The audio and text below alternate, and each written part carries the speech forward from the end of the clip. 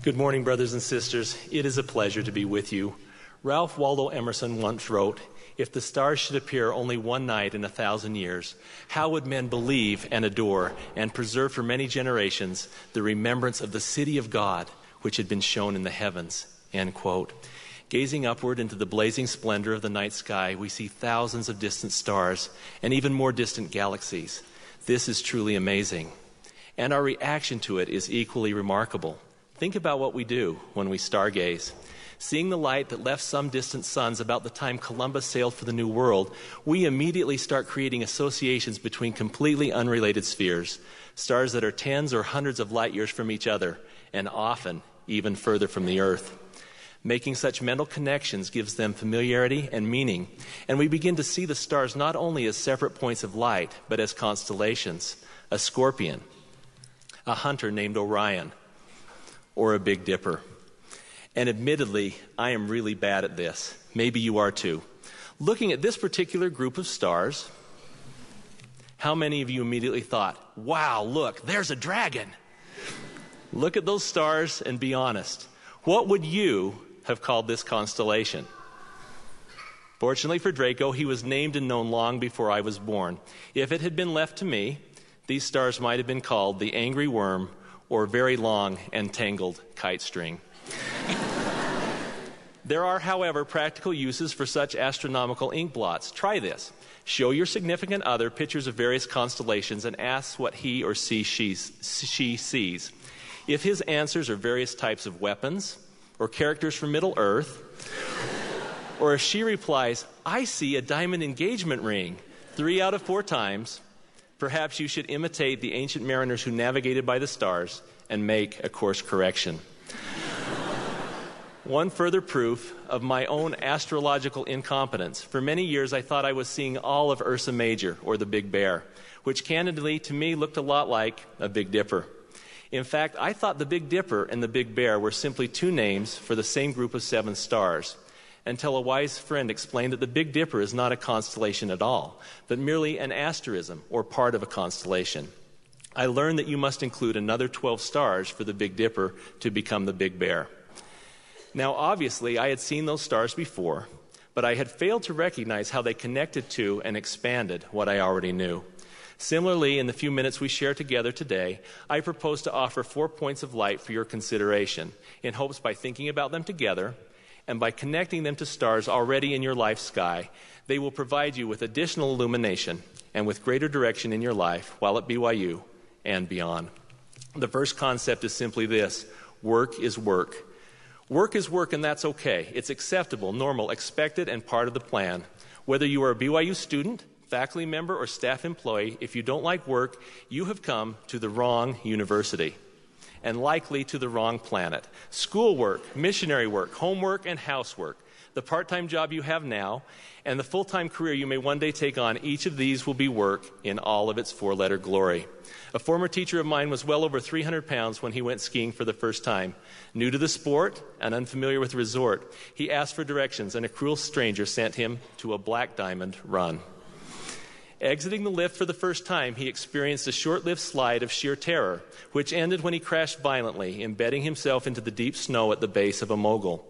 Now it was uphill both ways, and he was tangled in his skis and stuck, by his own description, like a beached whale in the snow. He found by gyrating his entire body, he could plow forward a few inches at a time. As difficult and painstaking as this process was, much more frustrating were the scores of experienced skiers speeding by him with no concern for his plight. Finally, a female skier swooshed to a perfect stop next to him, and the several-foot-long trail in the snow that represented his efforts over the last 45 minutes. "Do you need any help?" she asked brightly. To him, it was so painfully obvious that he did. His temper got the best of him, and he looked up and curtly replied, "No, lady, this is what I came here to do." Insulted, or puzzled perhaps, she skied away, leaving him for another hour of belly flopping before he was finally free to hike down the mountain carrying his rented skis. On days that I feel stuck, when progress is slow or non-existent, when my life's tasks seem difficult, repetitive, or fruitless, when I have days that any help sought for seems unforthcoming or insufficient for my needs, it has helped me to remember that wonderful line, This is what I came here to do. And to recognize that life's work and life's struggles, even the most difficult and mundane aspects of our existence, are truly at least part of what we came here to do. The very injunction from Heavenly Father to Adam and Eve and to us as their posterity, that we would earn our bread by the sweat of our brows, implies that not every task in this life will be easy or enjoyable.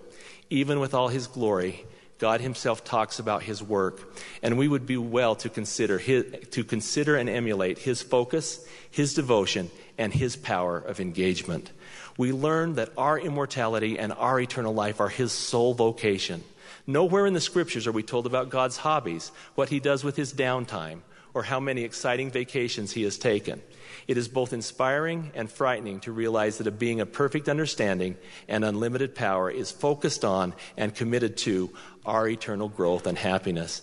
I testify that He works at this much harder than you or I do. Always our example. From His earliest years, Christ was ever about His Father's business. Jesus explained, "I must work the works of Him that sent me while it is day. The night cometh wherein no man can work. And my meat is to do the will of Him that sent me and to finish His work." End quote. We too then must work, remembering that we have been commanded to work out our own salvation with fear and trembling. In verbs that are diverse, instructive, and powerful, the Scriptures also lovingly command us to learn of the Savior, to strip ourselves of all uncleanness, to prepare every needful thing, to counsel with the Lord, and to come unto Christ and be perfected in Him. Not only are we to improve ourselves and repent of our sins, we must also be ready and willing to work in the fields of eternity to bless our own families and the lives of others. Those of you who are preparing for missions, please notice that the very letter that you will receive from the prophet will say, "You are called to serve, and you are assigned to labor." All of us would do well to clearly define where and how we are currently called to labor, recognizing that our work, of necessity, must always be inextricably tied to the work of our Savior and of our Father. We are to be men and women of accomplishment and action. It is inconsistent to expect God to guide our footsteps if we are unwilling to move our feet. Among the Savior's many miracles recorded in the New Testament is the healing of 10 lepers who approached Him pleading, "Master, have mercy on us." The Savior did, sending them back to their families, their friends, and their former lives. An important part of this story, however, that initially escaped my attention is how He healed them, revealed in 3 small but potentially life-changing words. Luke 17:14 tells us the lepers were healed not standing on the roadside or kneeling at the Savior's feet, but rather, quote, "as they went." And so it will be with us. As we act, our paths will become clear. Weak things can become strong. And seeds we've planted in faith will swell and sprout and grow so that we know of their goodness. Yet all too often, in both temporal and spiritual matters, more of us talk the talk than walk the walk, or in this case, work the work. With the tasks that are your responsibility, do you sign your work with excellence, giving your best regardless of recognition or reward, or do you work just hard enough to get by? When I was a teenager, my father was called to be the Centerville 8th Ward's welfare coordinator. I quickly learned what this meant. Each month, he was one of the volunteers, and so was I. We worked at a grain processing plant owned by the church, where large bags of oatmeal and other products were packaged into smaller containers for use in the bishop's storehouses. Working by his side, I learned a lot from my dad's example. Although he was in his later years, he was often the one who climbed the steep ladder into the loft to buck 40-pound bags into the hopper, while younger men joked below. Always he was the one insisting we finish the shift, even when the quota was already reached. Every night he was the one ensuring the facility was cleaned and secured and ready for the next use, regardless of who stayed to help. He taught me without words that exactness, effort, and sacrifice should be part of our daily labor, and that an obscure 2-story oat plant was not only part of the Lord's kingdom, but also a proving ground for His servants. A second star to consider: time is precious. As we work, may we each consider that our time and strength are limited. One of the constraints of immortal probation is that we must be selective about how and where and with whom we spend our time. Mortality's arena of agency itself forces us to make choices. As immortal children of an eternal Heavenly Father, it is expected that we will not only learn to discern between good and evil, but also to choose wisely from among good, better, and best. On the east transept of the Memorial Church at Stanford University are engraved these mighty words, quote, "The best thoughts affections, and aspirations of a great soul are fixed on the infinitude of eternity. Destined as such a soul is for immortality, it finds all that is not eternal too short, all that is not infinite too small." End quote. As you choose your majors, your friends, and your classes at BYU, you are shaping eternity. The Savior instructs us, quote, "Settle this in your hearts, that you will do the things which I shall teach and command you," end quote. And then he teaches that all who are wise stewards over their own actions and resources should first sit down and count the cost of the things they want to accomplish. While life lasts, you have the unparalleled opportunity to change and to grow. It does not matter what mistakes you have made, what sins you have committed, how often you have failed, or how awfully you have fallen short of your dreams or your potential in the past. Your future days are spotless and beckoning. Unfortunately, none of us know which day in mortality will be our last. In 1989, I was a volunteer helping with new student orientation. That was the day I met Chris Felstead on the last day of his life. I found Chris on the ground where he had collapsed. He would never get up again. As we realized his peril, a friend started CPR while I summoned the paramedics. One of you seated here today may be the recipient of the BYU scholarship that bears his name, funded by the endowment his loving parents created with the college fund set aside for him in memory of their amazing son, who was admitted to BYU but graduated to his heavenly home before his first day of class. The uncertainty and fragility of mortality remind us that every day is sacred and every hour is important, for whether you perceive that your life at this moment offers much or little, your life, the only one you have, is now. Poets and philosophers have observed that tombstones each have a birth date and a date of death, two dates that are often separated only by a simple dash. And yet the summary of our choices are displayed, and the range of our individual opportunities in eternity are determined by what we do with the dash. Your time at BYU, just like your time in mortality, will have a beginning and an end. Choose wisely what you do with your dash. As you do, please remember that many of BYU's best classes are not found in the catalog. They have no official course numbers and are taught only for those with eyes to see, often in the simple examples of the amazing people BYU has drawn here to be your friends and your faculty, your coworkers and your custodians. For example, for me, Compassion 401 was taught by a loving former BYU professor named Douglas Gibb. Let me share a sample of the curriculum. I didn't know Dr. Gibb when I arrived for the first day of a communications class he taught. I only knew that the classroom was overcrowded and that before we could get started, he would need to dismiss many unregistered students who were now trying to add the class. Looking us over, he simply asked, "How many of you are registered for this class?" About 2/3 of us raised our hands. "Read chapter 1, he told us. "See you on Wednesday." And with that, we were excused. I went into the hallway but decided to turn back and watch. Dr. Gibb talked to every student in the room.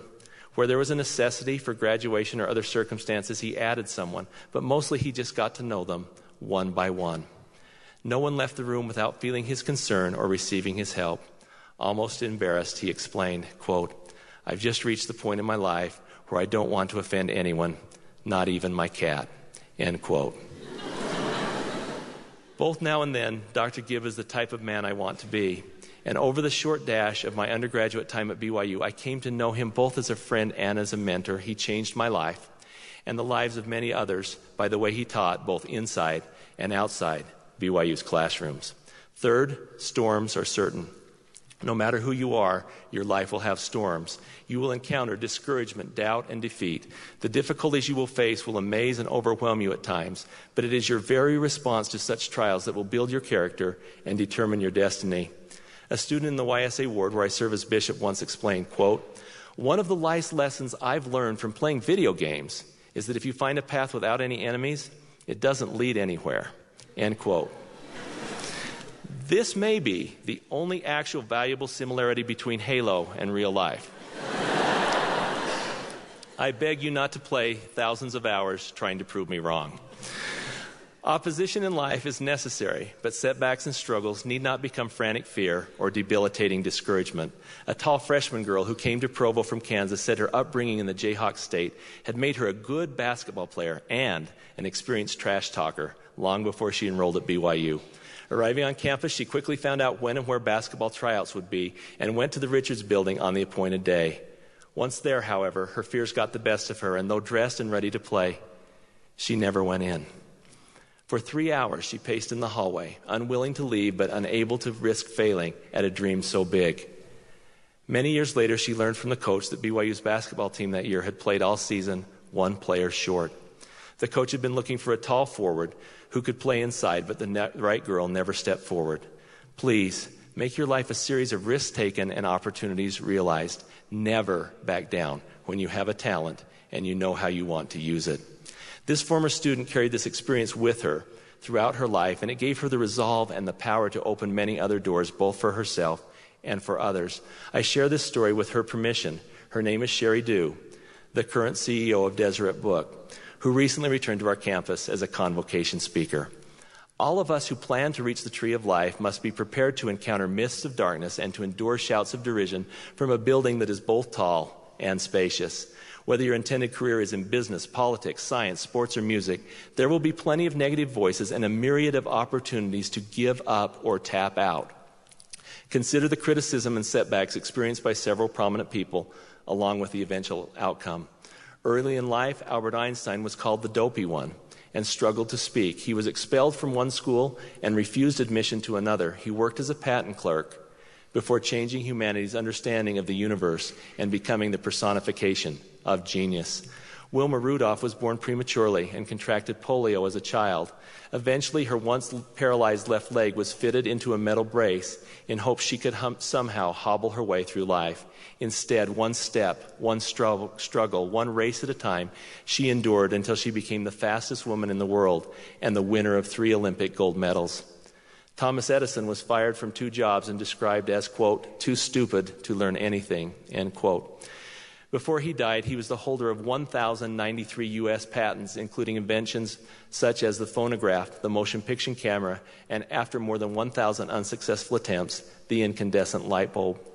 Another who faced great adversity, heartbreak, and failure once described his feelings in these words, quote, I am now the most miserable man living. If what I feel were equally distributed to the whole human family, there would not be one cheerful face on the earth, end quote. Abraham Lincoln also saved the nation and changed the world through his wisdom, character, and courage.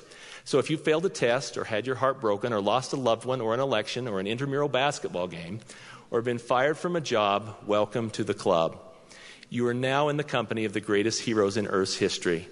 What you do next will make all the difference. We humbly worship one who was a man of sorrows and well acquainted with grief, who descended below all things. He was ridiculed and reviled and rejected and then betrayed in the closest and most cruel manner imaginable. The scriptures say he had no form or comeliness that we should desire him, and that we hid our faces from him. Even as he was wounded for our transgressions, healed us with his stripes, and engraved us everlastingly on the palms of his hands through the miracle we call the atonement. A fourth and final star, know who and whose you are. Our divine origin and our eternal possibilities should determine our aspirations, our attitudes, and our actions. One of the great examples of this idea of identity determining destiny was displayed at the 1997 NCAA Cross Country Championships. The national meet was held on a Monday, which meant Sunday was the last preparation day prior to the race. As the other team scouted the course, took training runs, stretched and strategized, the BYU women's team attended church, hosted a fireside, and held a team testimony meeting. The Sabbath day was sacred, and they were not willing to compromise. At their team meeting, one coach read these prophetic words, quote, they that wait upon the Lord shall renew their strength. They shall mount up with wings as eagles. They shall run and not be weary, and they shall walk and not be faint, end quote. Kesa Monahan, a 5'3" sophomore from Hawaii, read the team from a less sacred text, the children's book, The Little Engine That Could, pointing out that the little engine is the only train in the story that is blue. At the race course the next day, the team gathered in a circle. They put their arms around each other and they prayed. On the tarp where they stored their bags, one of the team had written, we will win because we love each other. And because we love for each other, we will do for each other what is too hard to do for ourselves. When 184 of the best cross-country runners in the nation were called to the starting line, 7 of them were wearing Cougar blue.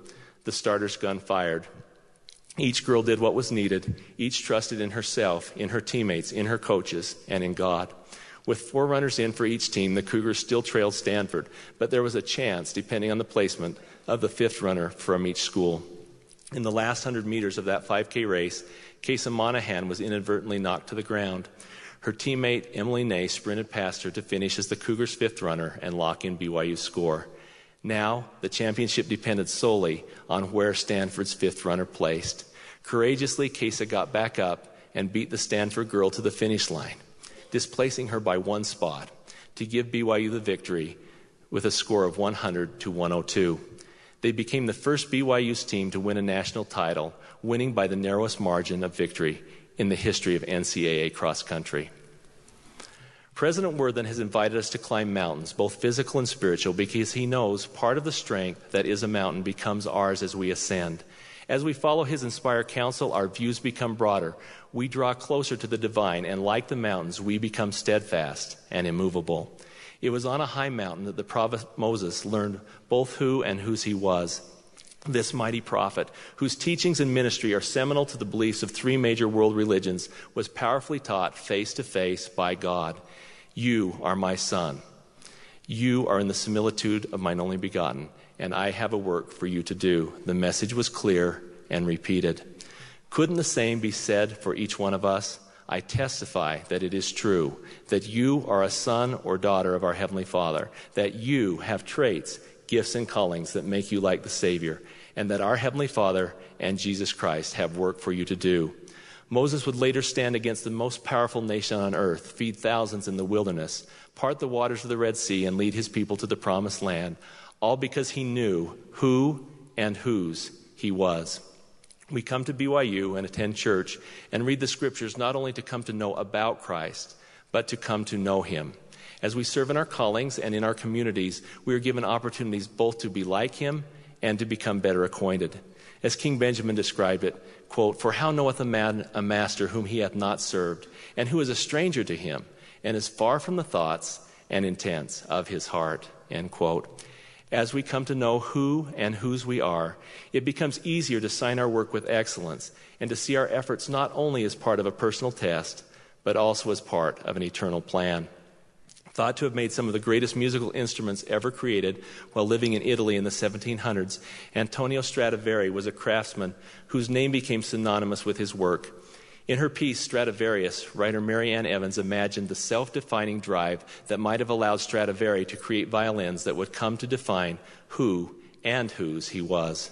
Quote, "When any man holds twixt chin and hand a violin of mine, they will be glad that Stradivari lived, made violins and made them the best.